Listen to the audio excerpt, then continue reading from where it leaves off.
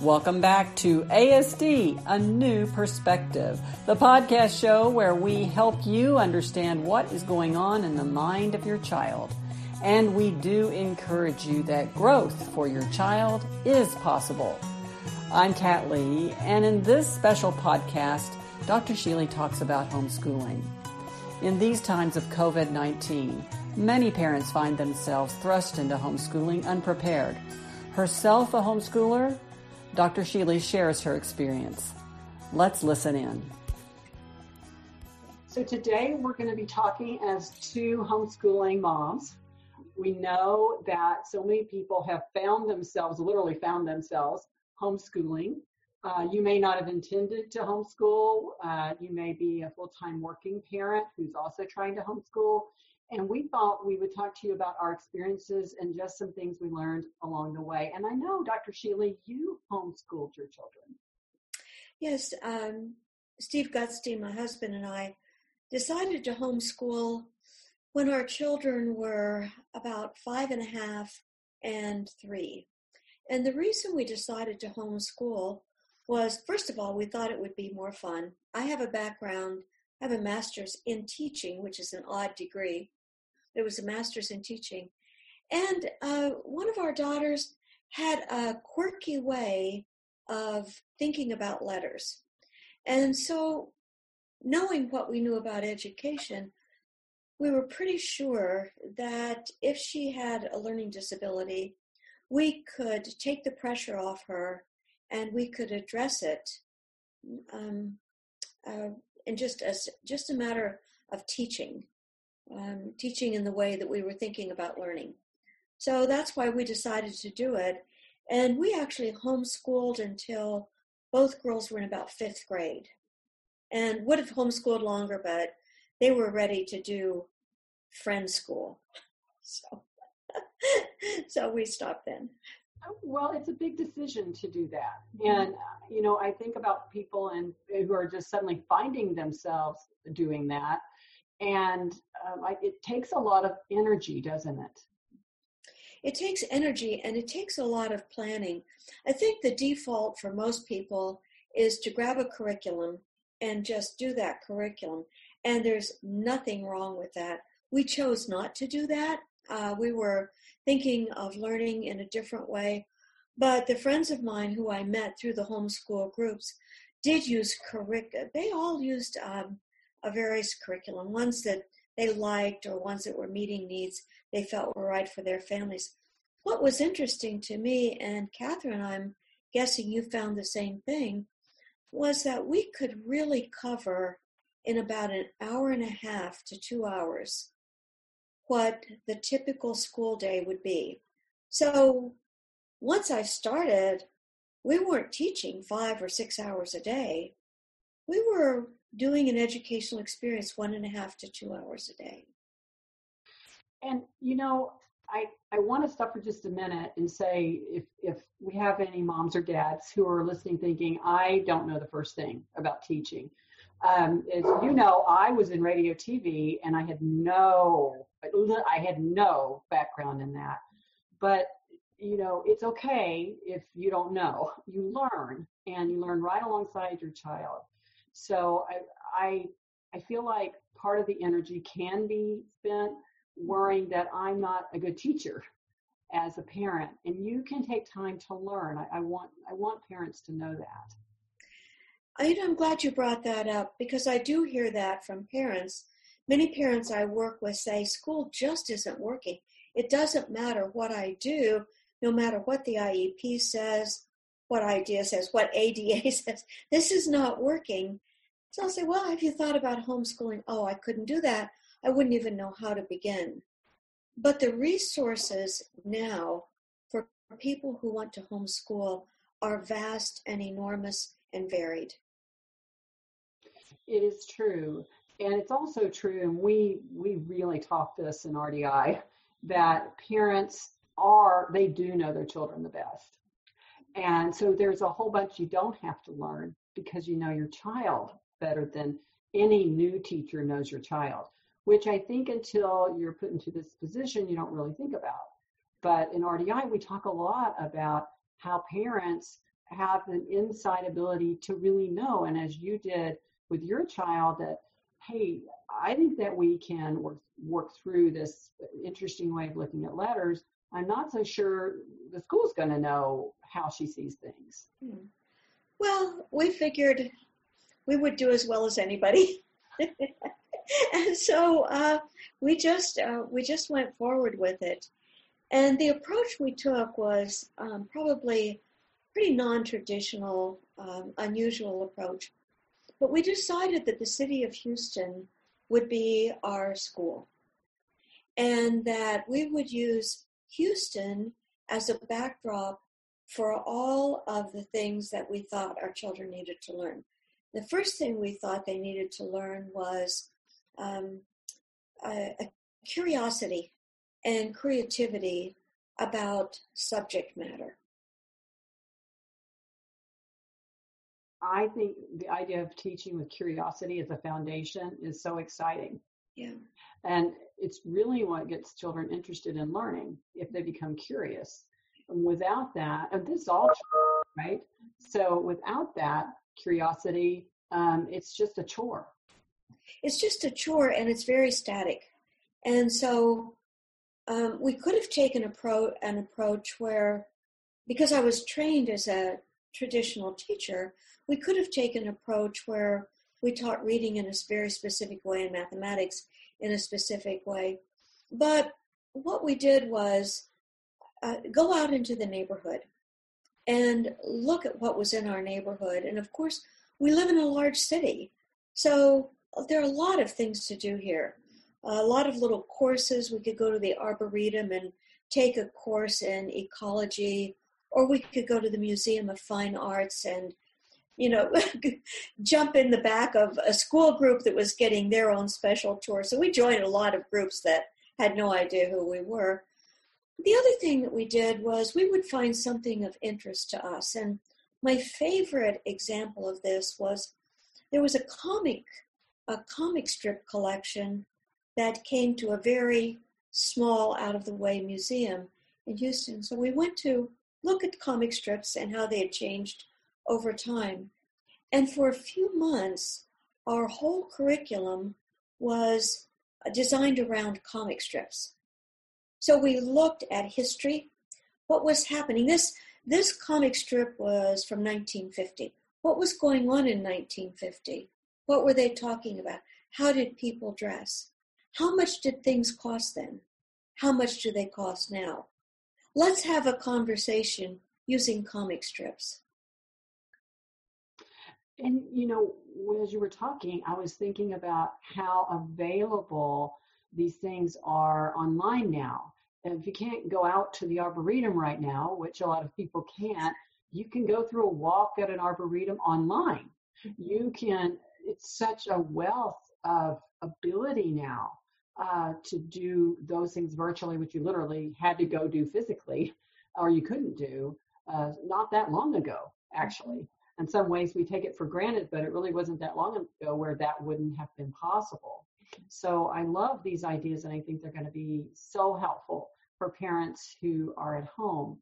I wanted to tell parents too that you shouldn't overwhelm yourself with feeling like you have to have a long, big to-do list. And I think that's really hard because you're looking at what the schools are telling you your child needs to learn this semester and finish up with this semester. And I'm getting all kinds of thoughts from parents that I work with about that.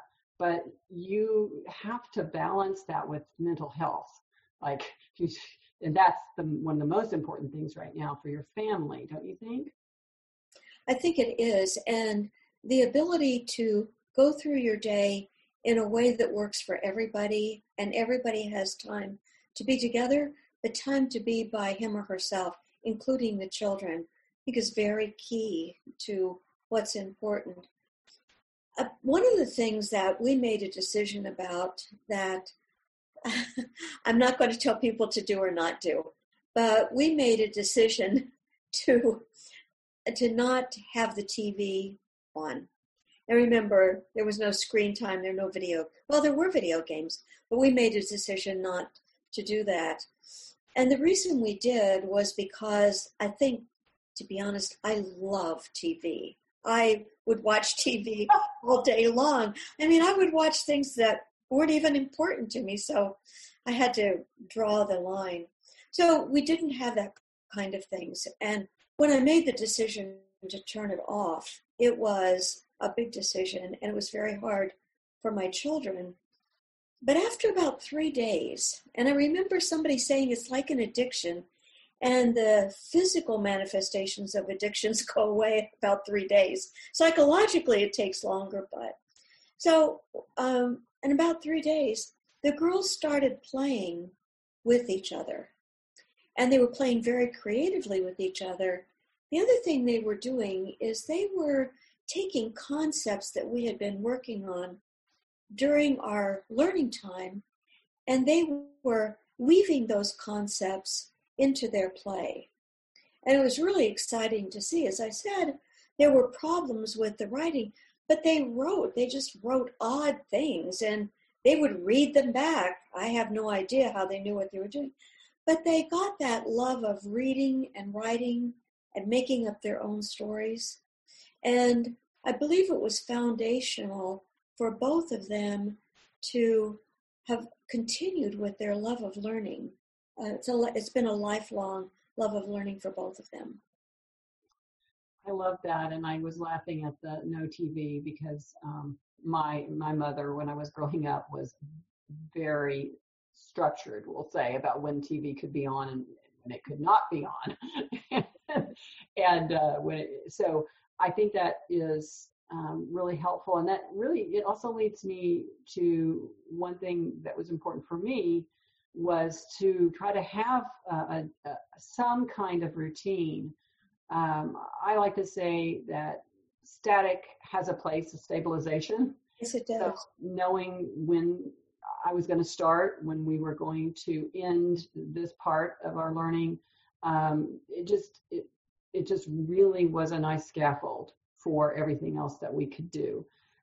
So I know right now a lot of people are telling me we're kind of getting up at any time. We're not, we find ourselves without a structure to our day. I'm trying to work, but I don't have any, I don't have any parameters, and I'm supposed to be doing this. And I do recommend putting in your own structure. I can't tell you what that should be because everybody's an individual, but I do recommend having start times and having end times. Like anything, you need to be dynamically okay if it's a little later or whatever, runs a little longer, whatever, but I recommend it. I think it gives you a sense of, like I said, stability, which is something that people are really struggling with right now. A mistake that I made early on was that I felt like I had to have a rigid schedule. And so I would write out a schedule from 9 to 9:30, 9:30 to 10, 10 to 10:30.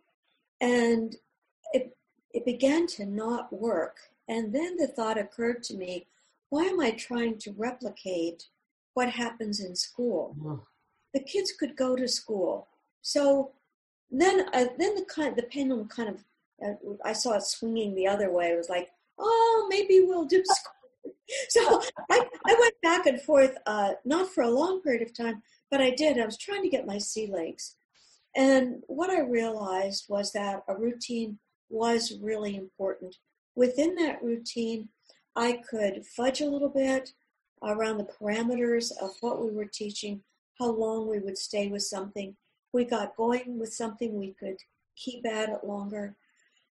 But I also, as part of that experience, another thing that I figured out was I didn't exactly know how to do this. So I started, when you talk about framing and scaffolding, I started with a shorter period of time. And I said, let's just try this today for a half an hour. And I know that doesn't seem like much time, but once I had established 9 to 9:30, then I could go 9 to 9:45, and then 9 to 10. And within a very short period of time, when we got ready to do school, we were ready to do school.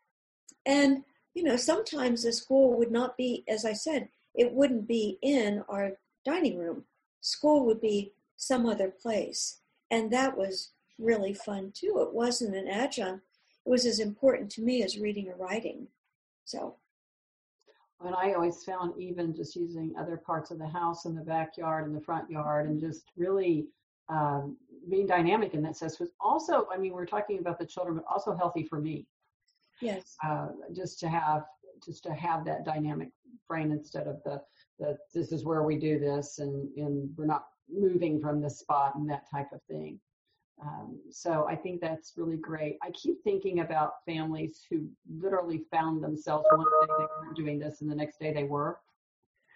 So I just want. And not only that, they have to do what the school says. Their kids are online watching a teacher talk. Yeah. I mean, it's just really stressful. And for the kids that we know, the families I work with, that you work with, they're just going to be kiddos that's just not productive. Mm-hmm. And that the parents can't make that productive for them. And even if it is productive, what do you do with it as a parent, after? So we know we've got families all over the place there, anywhere in between. But what we can say is you can only do so much, and that does not need to be that you go right up to the edge of you just can't even take it anymore. You've just got to be reasonable while others may not be being reasonable with you, I guess I'll say. Mm-hmm. I feel that some of the advice I've given families who are stuck in this no man's land right now, they're self-quarantined or at least self-isolating, that maybe start with a subject that your child is really good at and just do that one for a couple of days. And then kind of weave in what you can weave in. But I don't think any school district would expect a family with maybe 4 children, one computer, one screen, to be able to do everything. And what I'm hearing from people, basically the schools are saying, we're offering it, do the best you can, and if you can't, it's okay. And it is okay. Mm-hmm. It is okay, and I think parents should feel good about that. At the same time, if you know that your school is working 3rd grade on fractions, you might decide to do your own teaching of fractions and cooking.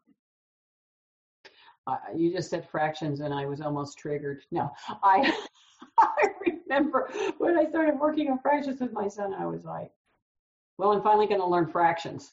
And that might be the case. Yes. Well, there were a few moments like that. I mean, I have no idea what this is about, but that's okay. Some of the things that parents can do. I mean, everybody that I know has an address, right? You have an address, and you live in probably a house or an apartment or a neighborhood, and there are things about where you live that are unique to where you live, and everything's online now. So you can say, well, my address here is Amherst. We live on Amherst Street. So we could have said, we didn't live there then, but we could say, Amherst, I wonder why this street was named Amherst. I wonder who built this apartment. I wonder what it was like before. And all of that is available online. So you're teaching your children to love history in a way that they might not have loved it if you were sitting there talking about some esoteric thing that they could have cared less about. You cared less about, and you're trying to meet requirement of the school. For me, one thing I like to try to do is when there's a point of crisis or whatever it may be, is look for the opportunity, that the opportunity that there could be within that. And I don't mean that in a patronizing way or as if it's an easy thing at all. I know it's not, and not at this time, but where we can find those opportunities, they are so rewarding. They help us through the other hard parts. I hear that in what you're talking about. right now, and I want parents to know there are opportunities amidst this that they can benefit from and their child can benefit from that will last forever. I hope that I hope that can happen, because I feel that it happened for me with my own children when I decided to homeschool, and I think you feel that it happened for you when you did the same thing. So the opportunity is there, but I believe the opportunity is most prevalent when it's relevant. And what was relevant to me, I figured out pretty quickly, within a couple of months. I figured out what that was going to be. And we say to parents all the time, trust yourself. You know how to do this. And so go ahead and trust yourself. Thanks for joining us for ASD, A New Perspective, a podcast show where we help you understand the mind of your child. And we always encourage you that growth for your child is possible. I'm Kat Lee. See you next time.